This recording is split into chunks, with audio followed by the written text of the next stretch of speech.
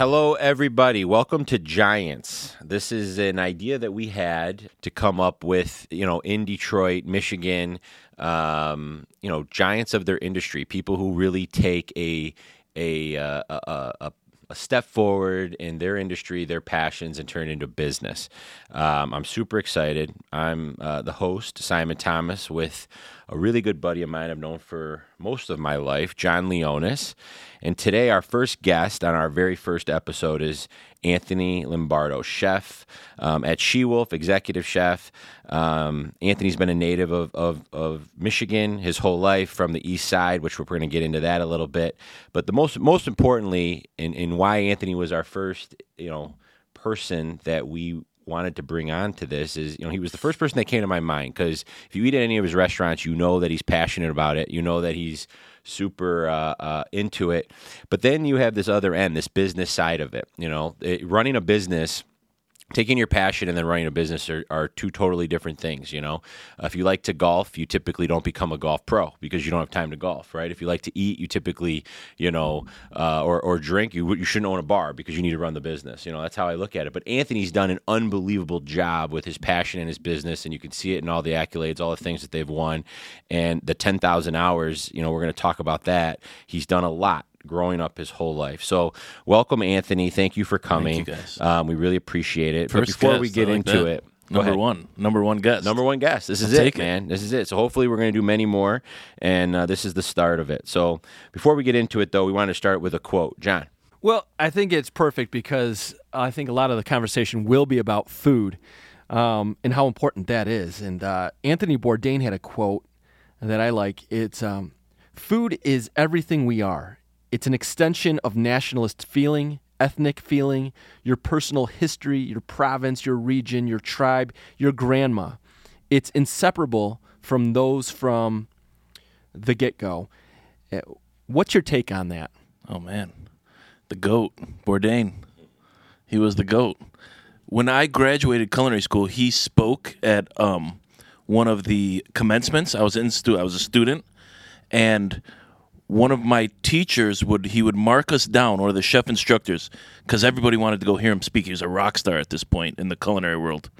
And we wanted to go hear him speak, and our instructor told us, if you go to the commencement and I find out you were there, I will mark you down, because he wrote a book. His book was called Kitchen Confidential. And it basically was, quote unquote, exposing the restaurant industry. Don't eat fish on Tuesdays because it's leftover fish. Your waiter's probably banging your hostess. This and that. And it was like the dirty secrets of this fine dining restaurant business, which, whatever, call it exposing it or not, he, opened a lot of eyes to the things that were happening, which were good. And, some, like any business, they had vices. But yeah, food is life. Food is everything. I love it. I think about it when I sleep.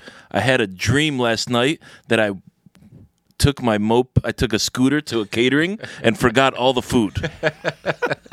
I showed up with my scooter and I didn't have any of the food, and the host was like, "Where's the food?" I was like, "Oh shit, I forgot something." So that's the equivalent of a student going to, having the dream of showing up at school naked, or a realtor, not having the keys to open up the house or whatever it is. There's workmares they call them. Right. Workmare. Yeah, I used to have one growing up with I'd go to school and I couldn't remember my locker, combination, and then I would open it and be like, "Where are my rollerblades?" Whacked out stuff. So who knows? But when I look at this quote or read this quote, it's deep. And you realize again, this is why we really wanted to get into stuff like this in this podcast, and it's kind of like the point. People think about, I'm going to go out to eat. I'm going to go grab a burger, right? I'm going to go grab a pasta, whatever. But they don't realize what really goes into it and the people behind it. And really, he didn't look at this as I'm a chef. I'm just cooking eggs for somebody. I'm just cooking pasta for somebody. This was the guy was obviously a superstar. He was the GOAT, and and it's deep. He looked at it differently than just food, and because of it, his life, he'll always be remembered in this world because of the way he took his industry and his passion very serious. So, and I see a lot of that in you when I come to your restaurants and have hung out with you at your house now and see you with the way you handle it's not just food, right? When did you start really thinking like that or understanding that in your life and like, this is what I want to do? It happened after high school. In high school, I had a job at Panera Bread. That was my first food job, and I just liked making sandwiches. I didn't, you call it, if you work at Subway, you call it a sandwich artist. Panera was very similar, making turkey sandwiches. Just loved working with the food. Didn't know it was a career, and I also came from an Italian family where, not to sound cliche, but Sundays was dinner. It was important. I was in the kitchen with my grandma, making gnocchi and making tortellini and freezing them. So I was kind of in like, I had, when you grow up in like a super masculine Italian family, my dad like bought a 66 GTO and like, we're going to work on this. And I was like, I'm going to make gnocchi with him. Everyone's like, is this kid okay? Everyone's like, oh. Yeah, but that will raise some concern too as a dad. Yeah. And then out of desperation, what happened was I always loved food. Senior year of high school, I ended up getting a job at Lone Star Steakhouse out of the pure desperation. I needed a job. I needed money. I'm going to go wash dishes. And that's where I fell in love with the restaurant business. So you need two. If you're going to be a successful chef in this world, you need to A, love food, and B, love the business. Everything about the restaurant business. The nights, the weekend, the adrenaline rush of service, the butterflies you get in your stomach at about 4:30, knowing you got 200 people coming to spend money on what you created, and the pressure that comes with that, and the nervousness that comes with that. That's when I fell in love with the restaurant business. Started washing dishes at Lone Star Steakhouse, and that's when I kind of realized, I'm good at this. I worked my way up to the Bloomin' Onion station. It was badass. You basically take an onion, cut it in a certain way, dip it in a batter, and then you got to fry it. But you can't just drop it in the fryer. You got to give it a little spin before it hits the fryer. And then when they'd go out the door, there'd always be a couple missing. Is that what yeah. So I grew up in the food business, and my dad owned banquet halls. He still does banquet halls and weddings. That's what we did. So everything you're saying, I do remember 7:30. Feeding 1,000 people within 45 minutes. Right now, banquets and what you guys do is two totally different things. They're two totally different industries, but they're not totally different industries, but different. Totally, feeding a lot of people at one time. And you're not getting too creative. It's very simple compared to kind of the creativity side of what you guys do, but the business side is what I fell in love with. The nights, the weekends, that stuff, it taught me how to work. It taught me how to, you just got to outwork everybody. We were working when everybody else was with their families and enjoying themselves. A Michigan football game on a Saturday, all the guys are meeting up. We're going to work. Like you kind of envied it a little bit. But now being older and running my own businesses, I appreciate and respect that so much. I never really fell in love with the food side of it. I fell in love with the business side of it. So at what point, obviously you knew at a young age that you loved the food side. At what point did you understand and was there a mentor? My dad was my mentor. My brothers have been my mentor, for the last couple of years. At what point did you realize, okay, I love food, now I can turn this into a business? Like, when did that happen, or how did that happen? Yeah. So, to your point, like, I think that similar, like when you go to Europe or like the military is mandatory for 2 years. I think it should be mandatory for everybody to work in a restaurant for like a year. That's education right there. I agree. It's work ethic. It's hospitality and customer service. It's people skills. You're going to learn a lot. So when I was working at the Lone Star Steakhouse, slanging those stuffed sweet potatoes and baked potatoes and steaks, I ended up getting another job at this place called Appetizer. Still was not sure this was my career. I was a terrible student, by the way. I graduated high school with a 1.7 GPA. Everybody should know that. I didn't take the ACTs, the SATs, the STDs. I didn't do any standardized testing, or I was a really bad student, and I hated school. Hated it. So I was looking at a career in maybe labor, whatever it was, maybe HVAC or something. I didn't know. I had no clue. I was 19 years old, working as a line cook. And then I ended up getting a job at this place called Appetizer in Milford. Ended up there. And that was the first time I ever met like a chef. He was a chef owner of the restaurant. And I was like, what do you like, this is like your life? He's like, yeah, I went to culinary school. This is what I do. He was I want to say mentor because he taught me a lot about the world. He was not a good, I wouldn't follow like his personal behavior too much. Big into drugs, bad with his family, like not a good human person. Well, I don't know. I don't want to get into all that. But I didn't like envy his personal life. But the fact that he was a chef piqued my interest. I'm like, this is a thing where people do for a living. Kind of, I love food. I'm super into it. And he went to culinary school. He he did the job, and it piqued my interest. So he started working next to me, side by side, working next to me as a line cook as well. Was the first huge chef friend of my life. His name was Chad Browse. His current job, he's the director of sustainability for Burger King right now. Shout out to Chad, my boy. Nice. Chad was an engineering. He's getting his master's at engineering while he was working the station next to me. And here's me, no clue what's going on, low-level drug dealer, very low level,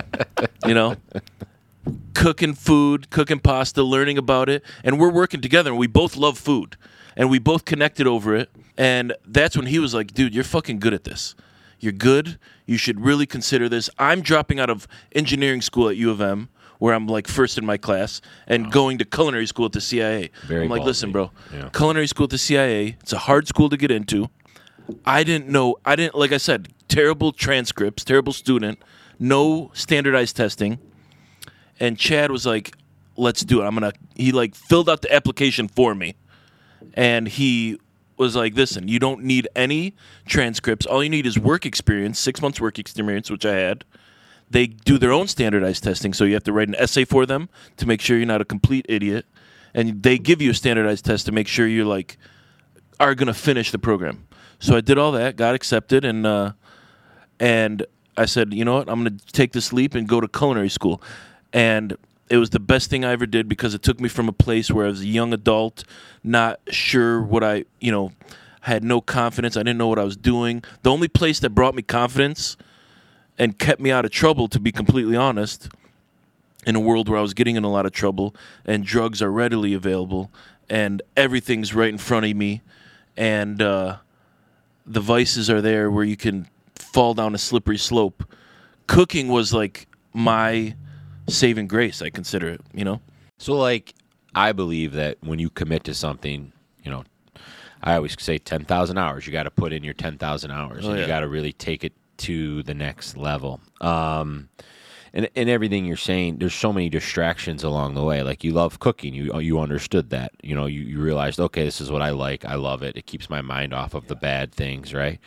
But then there's like, all right, I gotta really commit myself. And I think kids, the challenge with our generation, younger than us, all generations, but really you're seeing it now, is like, I think especially with technology, social media, and all this stuff, they're thinking you can go from liking food to being the owner of SheWolf, right, and making money and this great business and lifestyle, right? It's awesome, it's great, but they don't understand the process. They don't understand, like, okay, now, like, how hard it really is to go from liking it, I'm interested, to a master at your craft, right? Mm-hmm. And they want to skip all of that. So besides culinary school and yes, getting jobs at multiple restaurants is obviously very important. But if you're a young 20-year-old kid and you're just like, there's a lot of them out there. I hated school. I was terrible at school. You're saying I thought I was listening to myself talk when you're talking. I just got into real estate after, versus food. But same thing. Like, I hated school, couldn't stand it, really realized I was really good at selling. What can I sell where I can make money today versus, and I turned that into a profession. Once I realized I was good at it, started reading a lot of books. What would you recommend? I mean, you're a young kid, you're 20 years old, you really, I like food. Now what? Go to culinary school? Culinary school is good. I recommend it. It's great for networking, and it's a wealth of knowledge right at your fingertips, which, if you're passionate about something, you need to be able to dive into wormholes. And nowadays, don't get me started on this generation, because I've had my issues with them, but there's some positives, like social media and YouTube wormholes, learning about pasta and learning about all these things are good for, a lot of these kids, because just like anything, they're going to learn. And they're learning about different techniques and that things. But my advice to them would be get a job as a line cook, work your way up through a professional kitchen, and just don't stop. And don't care about money. If you care about making too much money, it's going to affect your ability to learn properly, learn your craft properly, because you're going to make the wrong decision. And I'll give you an example. When I was in Italy, working and going to school, I went to culinary school in Italy after I went to CIA. There was a job fair. You were in the CIA too? CIA, yeah. Oh, culinary school. Culinary school, yeah. Gotcha. But there was a job fair, and I went to it, and there was all these Italian hotels and resorts and Michelin star restaurants where I was like, I'm gonna find my next job here. Olive Garden was there at this Italian job fair, culinary job fair.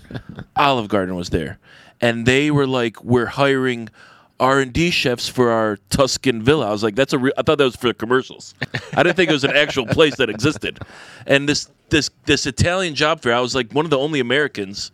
I spoke fluent Italian at this point, but and then these American guys from Boston were at the Olive Garden stand, and they're like, "Let's talk, man. Let's get you back. Let's get you part of this. You're learning a lot about Italian food. You can be part of Olive Garden." I was like, "Man, you're like the enemy. What are we talking about?" And so I was like, "Let me go through the process." And I interviewed with them, and they liked me, and they offered me a job. I'm 24 years old, to make close to six figures. I would split my time between Boston and Italy, and they would fly me out 4 or 5 times a year, and then I would be helping create recipes for Olive Garden, making a lot of money. And after, a lot of thinking and discussing, I turned that job down and took a job making like $3 an hour, but working for a really good chef at a Michelin star restaurant, and getting my ass kicked because I knew I needed that and not the money. I could have made the financial decision at that point in my life, and my career would have gone a whole different direction. Right now, it'd be like, I don't even know what I'd be. I'd be a regional director for Olive Garden, making 6 figures, making more than that, and probably hating my life because my passion would have got deflected. Right. Well, you talk about being in Italy. You were in New York. Talk to us a little bit about the importance and the value in seeing other places and how that may have affected your experience and what you bring to the table as an executive chef. John's interested because he's never left Rochester. It's the first time he's left Rochester actually, in 40 here years. in Detroit, this is a real treat for me. He's never left downtown Rochester. Getting south of M59 is, something of real special. So, you were in New York City. You went to Washington, D.C. You were in Italy, Boston. Wherever you were at in Chicago, you probably have some serious takeaways from the culture and how it affected the food and your experience. What is that like? Is that overvalued? Is that sort of fantasy, or is there some serious value in that? I think there's value in making yourself uncomfortable at all times. Creating comfort is the worst thing you can do is when you want to learn a craft. You have to make yourself uncomfortable. Move to a city where you don't know anybody. I've done that multiple times. No friends, nothing going on. Just a job that I can learn from. From there, you're going to make friends. You're going to learn people. You're going to meet. I'm an outgoing person, so I've never had problems with that. But when I moved to Italy, I'd never been to Italy. When I was at the CIA, I kind of won like a cooking scholarship to go to Italy and go to a slow food culinary school. Same thing. There was 170 students applied, and 2 people won the scholarship. I was one of them. And the reason I won is because everybody wanted to try to impress these judges. And you just like and I made gnocchi with tomato sauce. You just a ridiculous blooming onion. onion. Yeah, this is gonna be the best fucking blooming onion you've ever had, Luigi. Ma che cazzo blooming onion? You see Italian guys eating blooming onions? That's a fucking podcast right there. I've had a bad blooming onion before. The batter wasn't cooked. Yeah, you need to be careful. You got to evenly cook it. It's all about the spin. Nobody spun it. I could tell. It's all about the spin. But Italy was a culture shock for me right away when I moved there. I thought I spoke Italian, but I did not. Once you get there, you realize you do not speak this language. A lot of people that grow up in ethnic houses will realize, go to the motherland and you do not speak. You may think you speak something of it at home, but once you go there and the people are speaking so fast, so I had to learn fast, and I did, and everything was different. It's not suburban Michigan. It was a different world. The cars are way smaller. That's the first thing I learned. Grocery stores aren't a thing. It's like every town has a baker, a meat shop, a fish shop. Everything is so much more. They put so much love into their food that when I went to Italy the first time, it was like I felt like I was in heaven, because everything I was so passionate about and wanted to learn about was so prevalent, and you could just walk down the street and learn something or taste something, and everything you taste in Italy was so much different than what I was used to. A carrot. You eat a carrot from the farmer's market in Italy, it was like 10,000 carrots exploding in your mouth from Meyer, or everything was different. The agriculture, the chickens were yellow. Nothing made sense to me, and it was confusing and uncomfortable to me, and that's what made me you really grab onto it. And I was not going to, when you're uncomfortable, the first thing you want to do is get comfortable. So you have to learn and learn and learn and get yourself up on everybody. So I went to an international culinary school where there were 16 students in my class, only 3 American, 2 Brits, a couple Germans, Koreans, Japanese, and it was taught in Italian. Everybody had to speak Italian, even the Japanese, which spoke fluent Italian faster than any of the Americans or Brits could learn it, because that's how the Japanese, they learn everything so quickly. And it was a very good experience because we were all there, we're all in the same boat. And like anything, I wanted to be better than everybody, so I had to get there quick. I had to learn faster than all of them. Was it always Italy? Like always Italian? Like have you ever been to any like Spain, France? Like or is it always you've just been concentrating on Italian? For me, it's always been Italian. There's so much wealth of knowledge there. Every region of Italy has a different cuisine that's spectacular and different in its own way, and so there was so much for me to learn in Italy.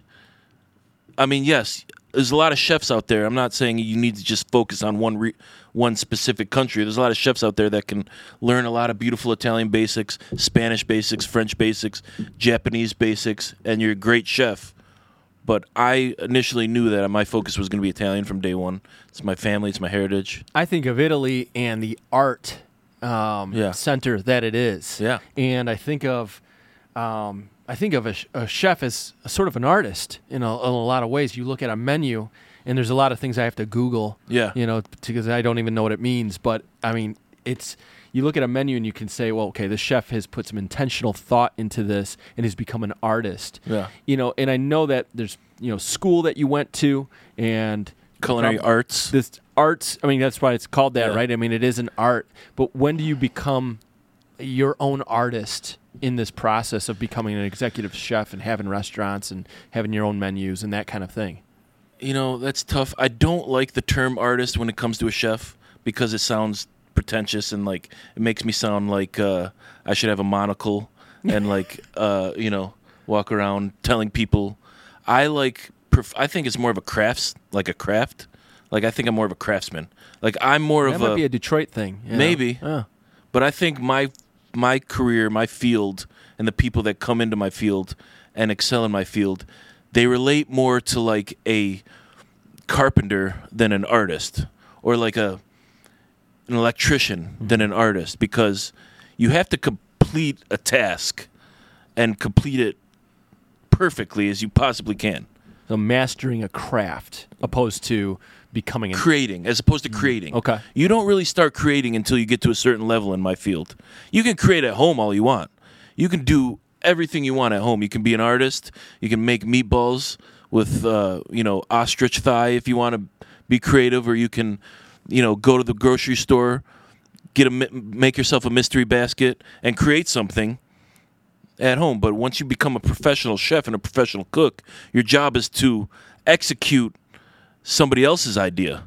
So all my chefs are executing what I tell them to execute. And yes, if they show creativity or show, chef, I want to create this dish for you, by all means, I'm not going to hinder that. I'm not going to put a stop sign on their creativity. You want creative people that work for you, because that's the best kind of work environment that you can have, is people bouncing ideas off each other. But if that's your only focus, if that's all you want to do, and you don't want to execute my recipes consistently every day for years, then you're not doing your job properly. Because I did that when I was coming up. I worked for a chef who was a great artist and a great creator, and I just created what he told me to do and he taught me. And you have to take pride in consistency. A line cook is almost like an assembly line worker. Yeah. Same thing. Every single day for years. Yeah. Now the business, I everything you're saying is spot on. Obviously, you're a craftsman, you're a visionary, you're creative, right? You're creating things. But let's go back to the business. Like the business stuff to me, when I was in real estate, I went from sales, selling every day, only worried about myself, right? It intrigued me because I came from the world of working with my father, tons of overhead, brick and mortar, employees, right? And I'm like, Dad, you're nuts. Like, this is crazy. To real estate, I'm only worried about myself. I do a deal and I get the check and it's mine. I don't have to cut it up 11 ways, pay the rent, whatever.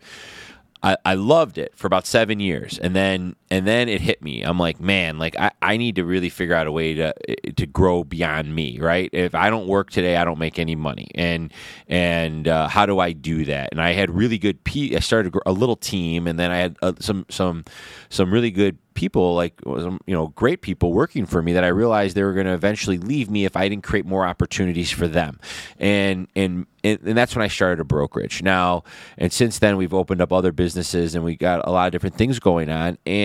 But I underestimated managing people. When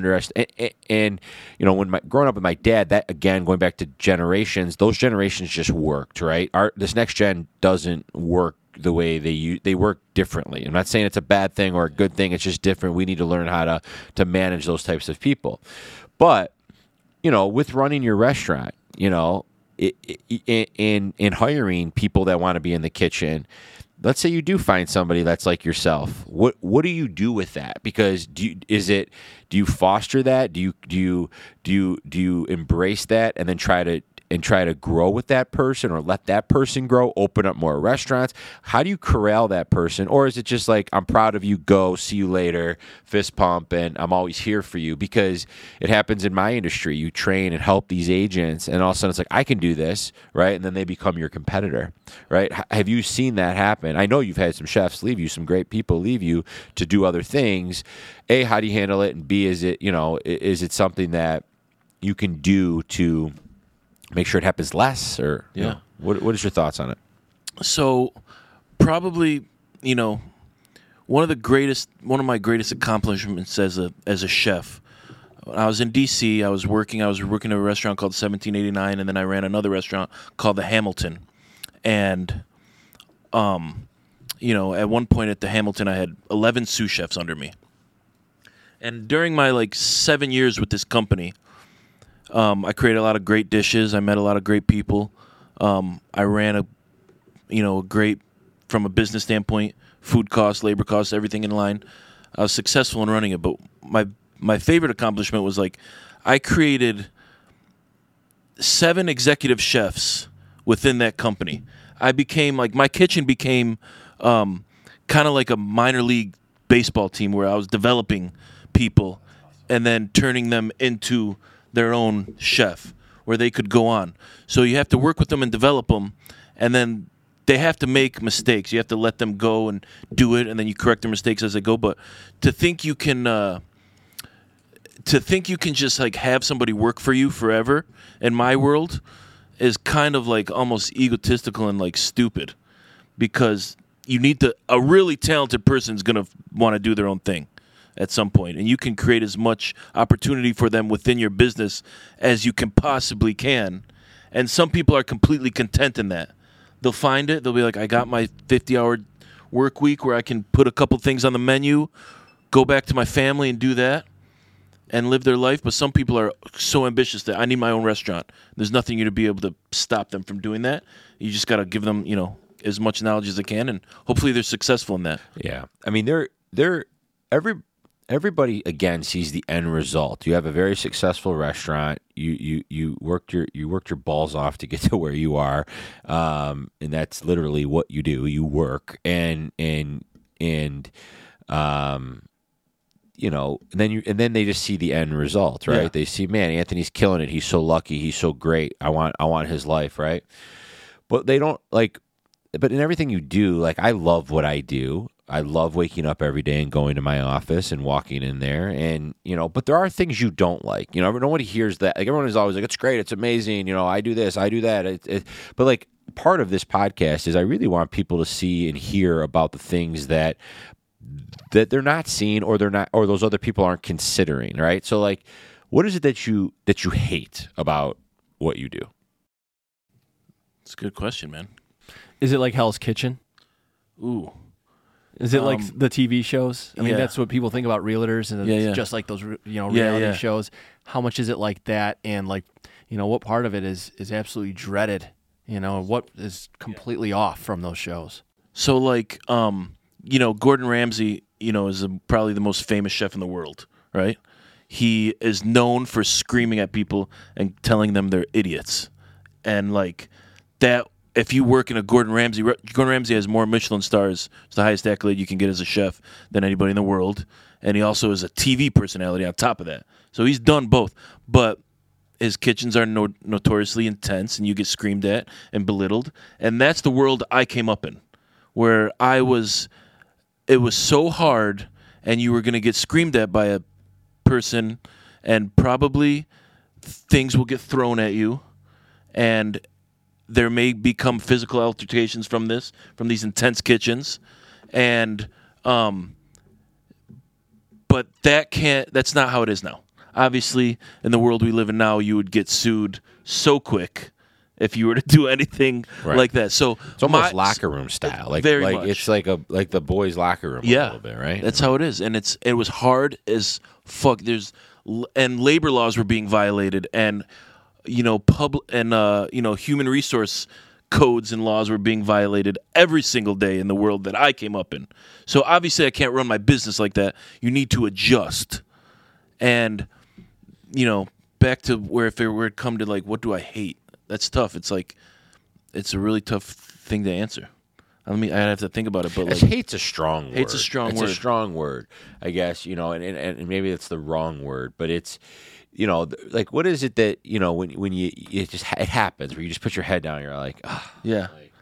There's a lot of stuff like that coming from the customer facing point of view, where like, I've worked my ass off to create this type of contemporary Italian cuisine that I want people to understand, like SheWolf and the food that I'm making. This is how it is in Italy. And then a customer will come in and be like, where's the fettuccine Alfredo with blackened salmon on it? Because this is an Italian restaurant. Right. Somebody and that's asked what for ketchup. Yeah, I was at an Italian restaurant last week in Rochester, and this is what I ate. I had a blackened piece of salmon and a Cajun penne. And I'm like, okay, the word Cajun and penne, it's not a, we're talking about a different type of cuisine. Sounds like he's talking to you. Yeah. I'll talk to the owner. I'm sorry about that experience. And then not only like, okay, this is the dish that we're going to make for you, but they get mad at me for not giving them their experience. And in their mind, I'm the customer, I'm always right. Where in our minds, we're created something for you. And by the way, this is like 0.001% of customers that come in. Most people love the experience and want to learn and want to experience a dish that somebody created. Well, I think that's what makes your restaurant so amazing and great. There's there's tons of those types of restaurants. If you want those things, go there, right? And I think if you take that stance with your clients and you see it, your success of the restaurant, you know, it shows, right? Yeah. I mean, you stick to what you do. We do it at DOBI. You know, we have agents who will say all the time, well, why isn't your comp plan half and, you know, and this and that? And it's like, well, did you like your closing experience? Do you like the office space? Do you like, you know, that we have 14 staff members here with, you know, and if you want it for half, there's thousands of those brokerages, go, right? And in the beginning, when you're starting off, and I'm gonna turn this into a question. In the beginning, when you're starting off, like when I started DOBI, it used to bother me, and I used to kind of change my thought process to make them happy, right? Well, then over like 2-3 year period, I'm like, you know what? Fuck this. Like, this is DOBI. This is how we do it. You either like it or you don't.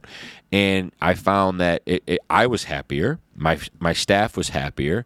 Our business started to grow, and the agents were happier because they're not getting something different from everything's different every day, right? But in the beginning, you want it to work so bad. You're like, you know what? Screw it. I'll do that for you, right? Did you find yourself doing that in the beginning?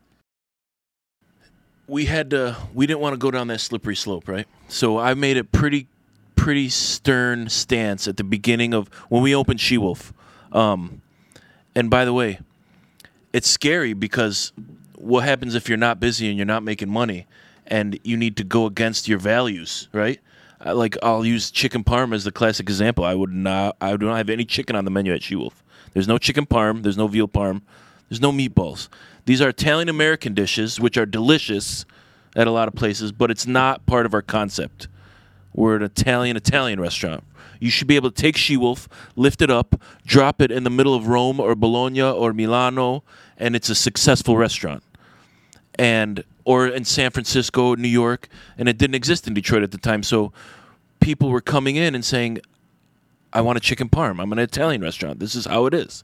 And to say no to a customer that's bringing their green dollars to you is scary at first. Yeah, it's hard. But you got to stick to it. You just got to say, How do you think SheWolf would do in Italy? I mean, you said it like you thought you spoke Italian before going there, right? Yeah. And then you realized, oh man, I don't really speak Italian. If you did do that, pick it up, drop it in the middle of Rome. How is it still rocking? I think it would crush. Yeah. Yeah. I think it would crush. I think that it's all about the restaurant business is all about storytelling and connecting the dots. And I think SheWolf does a good job about being Roman, and we're inspired by Rome and inspired by Italian ingredients. And I think the Italian people would connect with it. There's a lot of Italian expats in the Detroit area because of, Stellantis and Fiat Chrysler and all that. And we have a consulate office here right down the street. There's like 20,000 Italians, like Italian citizens living in the Metro Detroit area. Fiat, when they originally bought Chrysler and became the Stellantis company, a lot of their suppliers, they told them, you better put an office in Detroit because we're there now. So there's a lot of Italian suppliers here now, and there's just a lot of Italians, and they, there's a lot of like, this is not how it is in Italy, but for the most part, they like us. I'm Lebanese Italian. I grew up on the east side, nice like combo. you, and it was a great combo. Food, it was like all we did, right? I mean, you could tell by my size, like it was what we loved doing. And Sunday dinners are amazing, and they're great, and that's what we looked forward to. And it's special, and my dad, again, giving my dad a lot of credit. My mom makes the best sauce ever, right? And my dad was always like, he hated having Italian weddings at his facility because his sauce was never good enough. You only like the sauce you grew up on, right? I mean, like he used to love feeding everybody else but Italians because we served a lot of pasta, and every time they'd come in and they'd hate it. And I'm sure if you went to the Arab wedding, they don't like the grape leaves, the domo, whatever it is, right? Or the hummus isn't right. Are you finding that? Are you finding that a lot of Italians are coming to your restaurant? Like they say, don't eat at a Chinese restaurant unless you see Chinese people working there. Yeah. Is that do you see that? We don't, and the reason why is because there's so many other Italian restaurants that do it that don't do what we do, right? There's a lot of Italian American restaurants in our region. So if Italians are used to going to that, right, and they're like, this is not it. Then they come to us, and we're making carbonara with real guanciale, and we're doing a lot of things right. They're like, oh, they realize, oh, this is actually, but we do get it. We get like, we get it from a lot of, it comes more from Italian Americans than it does from actual Italian citizens. It comes from the guy that lives in Shelby Township who's never been to Italy once and has the map of Italy tattooed on his back right next to the Cadillac symbol. And these are people that I grew up with and I love very much, but they don't know shit about Italian food. Right. Of course. And they want to come to, and tell me about this and that and this and that. And I'm like, listen, I've studied this for years. This is ingrained in me. I come from where you come from, so I understand what you're talking about. And we call it red sauce. There's a lot of room for that kind of restaurant in the market.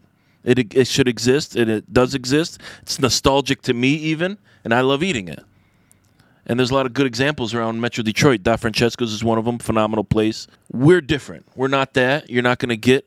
And so, to tell us that it's not true or it's not real Italian, we just know how to. Our servers are trained to be like, this is chefs, chefs created this, and it may not be what your mom or your grandma made, but I like to say like this is not your fucking nonna's cuisine, Right. A lot of people are like, oh, there's this stigma of like the Italian grandma and the nonna, and it's beautiful, but I'm a fucking professionally trained chef that has worked in some of the best restaurants all throughout the country and in Italy, and I'm not a nonna, I'm not a grandma, I'm not walking around in a muumuu, and so it's different, Yeah, and again, that's why it works, and I think as time goes on and as generations go on, I think people are more and more open-minded to stuff like that. Like, we went to the same like 2 restaurants if we went out. We never went out to dinner. Yeah. And I think I was like 22 when I went to my first steakhouse, right? Like we didn't do that growing up. We just ate at home, or if we did, we went to, those restaurants you just named. It's because where we grew up, there's so many good markets. A ton of the food, the ingredients were good, and a lot of like mid-major cities or around the country that I've been to or lived at or worked at, I'll say Cincinnati, Cleveland, Indianapolis. Detroit has some of the best independent grocers and better Italian ingredients and ethnic ingredients, so people cook at home more. We have a lot of the automotive industry brought a huge melting pot to our region. And it goes back to the first question where Anthony Bourdain's talking about, regional, everything is like tugs at your heart food-wise. So these Italian red sauce places that you went growing up, they don't exist in a lot of other major market cities. 100%. And they tug at our heartstrings more.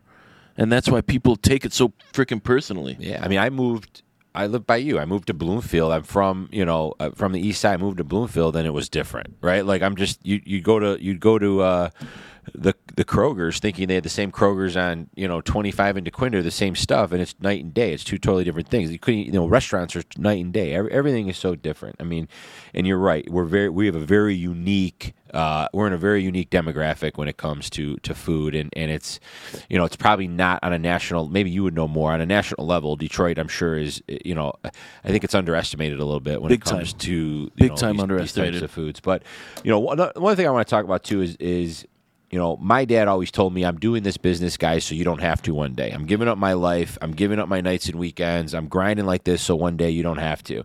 You recently just, 3 days ago had a baby boy, Angelo. Congratulations. That's unbelievable. Unbelievable. Life-changing, obviously. 20, 25 years from now, is this something you'd love to see him do? He's the heir of SheWolf. Yeah. He's going to run. Would you love to see him in the business? I would love to see him working in it, yeah. Yeah. I mean, it's tough to say, I don't feel like I'm in the type of business where I'm going to keep my kids out of it, It's not like the mafia where I'm like, go to law school.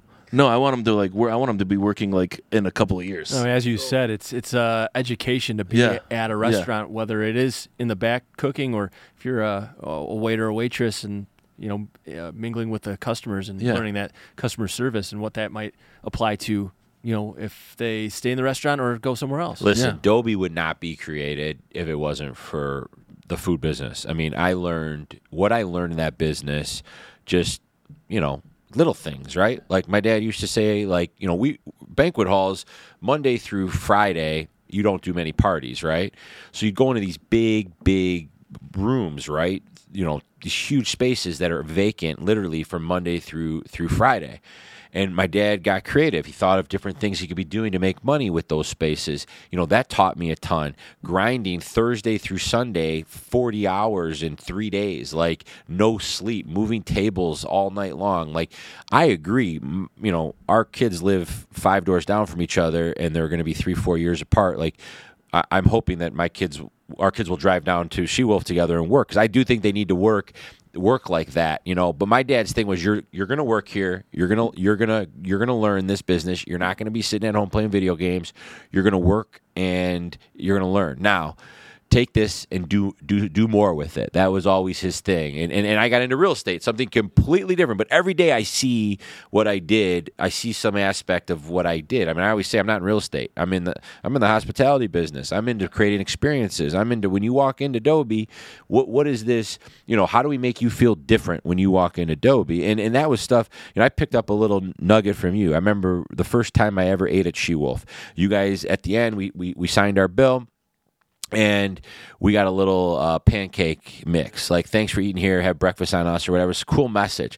And you don't see that. And I was like, that's really cool, right? How could we do something like that with closings? And then we started kind of going down a rabbit hole with closings, because closings feel like you're going to sign away your life when it should be a celebration. And now we have menus when you close. We have all these things. But I was able to kind of learn from my dad and different experiences, and I always say we're not in real estate, not to go off, but when you look at your son, like, and you pitch yourself, like, I'm creating a company that I believe, and whether my kids want to do it or not is up to them. I'm not going to force them to do anything they don't want to do, but I can close my eyes at night and I can think, man, okay, 20 years from now, I'm going to be 60 years old, and I see my daughters, my son, and I'm creating a business that they can be a part of, and I want them to be a part of, and it will give them, hopefully, they're not working nights and weekends, even though it's good for them, right? It's great for them, but that's what I envision, right? Do you picture that? I mean, I know you've only had a son for 3 days, but I know you can't probably imagine life without him anymore, right? But what do you picture, 20 years from now? Yeah, the options, just options. Options, right? Options for them. It's a good way. Now, the hospitality world, we have a lot of. There's a common misconception, like, especially the servers, amongst servers and hospitality professionals, where, they'll get a job at Quickens or, Rocket Mortgage, and they'll be like, oh, I quit my serving job for, like, a real job. Yeah. And I hate when people say that, because I'm like, was the money you were making here not real? Was it not physical? You can hold it in your hands? When you go to, like, New York City, all these eponymous restaurants that have been there years, you have servers who have served for 20 years, raised their kids, put their kids through college on a serving career, on a serving job, or as a professional cook or chef. The nighttime and the hospitality night and weekends is a real industry, and I want to champion that. I don't want people to say, oh, I got a real job where I just work 9 to 5 and I'm off Saturday. No. This is a real job. You can have my life and work nights and weekends, and then take Monday. I've made sacrifices my whole career, where I worked weekends and holidays. And guess what? I have a strong relationship with my family, because I would see them Mondays or Tuesday mornings for brunch instead of getting dinner on a Saturday night. You have to be able to, and I have a phenomenal relationship with my wife, because we spend mornings together all the time, and we eat breakfast instead of dinner together. And I see in my future, instead of family dinners, there's going to be family breakfasts or lunch, and we're going to hit the same points, but just at different times. And that's what family is. You just got to adjust and work. But, like, I don't want my kids to think, or anybody to think, that working nights and weekends is, like, not a real job, because it is. I think that actually transitions to a couple that I've got too. Now, of course, Simon talks about business, and that's where his mind goes. And I have, like, crazy, stupid questions that I think anyone would sort of laugh and be entertained to know. Like, for example, what's the most exotic thing you've ever eaten, and would you put it on a menu? Oh my gosh. Well, we took a chef trip. A couple of me and my buddies. We went to St. John's, Newfoundland, where we ate seal. Oh, And that was freaking intense. Seal? Yeah. what did it taste like? Chicken? No, it tasted like an anchovy steak. Oh, That's how I would describe it. wow. Eat a lot of horse in Italy. In Sicily, Horse? horse is delicious. Huh. There's a famous sandwich in Sicily called pan con mausa, and it's basically a Sicilian semolina bread, boiled spleen and lung from a pork, and then you boil it, and then you poach it in like pig fat and with onions. Wow. Boom, a little provolone. Holy, it's so fucking good. So good. That is pretty. That's pretty exotic. Yeah. That's, What's yours, John? Besides like 2-week-old, sandwich. What's yours? Well, I'm married to a Bulgarian from Bulgaria, Oh, nice. and I mean, she introduced me to like tripe and I love tripe, yeah. the intestines and that kind Oh, of yeah. thing. We had beef tongue, and we didn't tell our son that we were feeding him beef tongue, and he seemed to love it. And then we told him afterwards, and he was okay with it. Yeah, you gotta ask for forgiveness, kind of thing. Right, You know? right. But he ate it. So I've tested the waters with different exotic foods and things that aren't usually on a menu. So, but I always find that interesting. I mean, you've obviously traveled. You've obviously had to taste test a lot of different things. So I figured that would be a pretty good answer. And that's a big, back to Bourdain, the goat. And he's not the goat chef. He's the goat of like bringing the public and bringing them up close and personal with cultures and cuisine. He's like a travel media personality. More than his background as a chef, so his passion for food was prevalent through his travels. But he would say, when you go to a city and you want to explore it, the first place you go to is the central market. And you talk to those people. Those are the food people.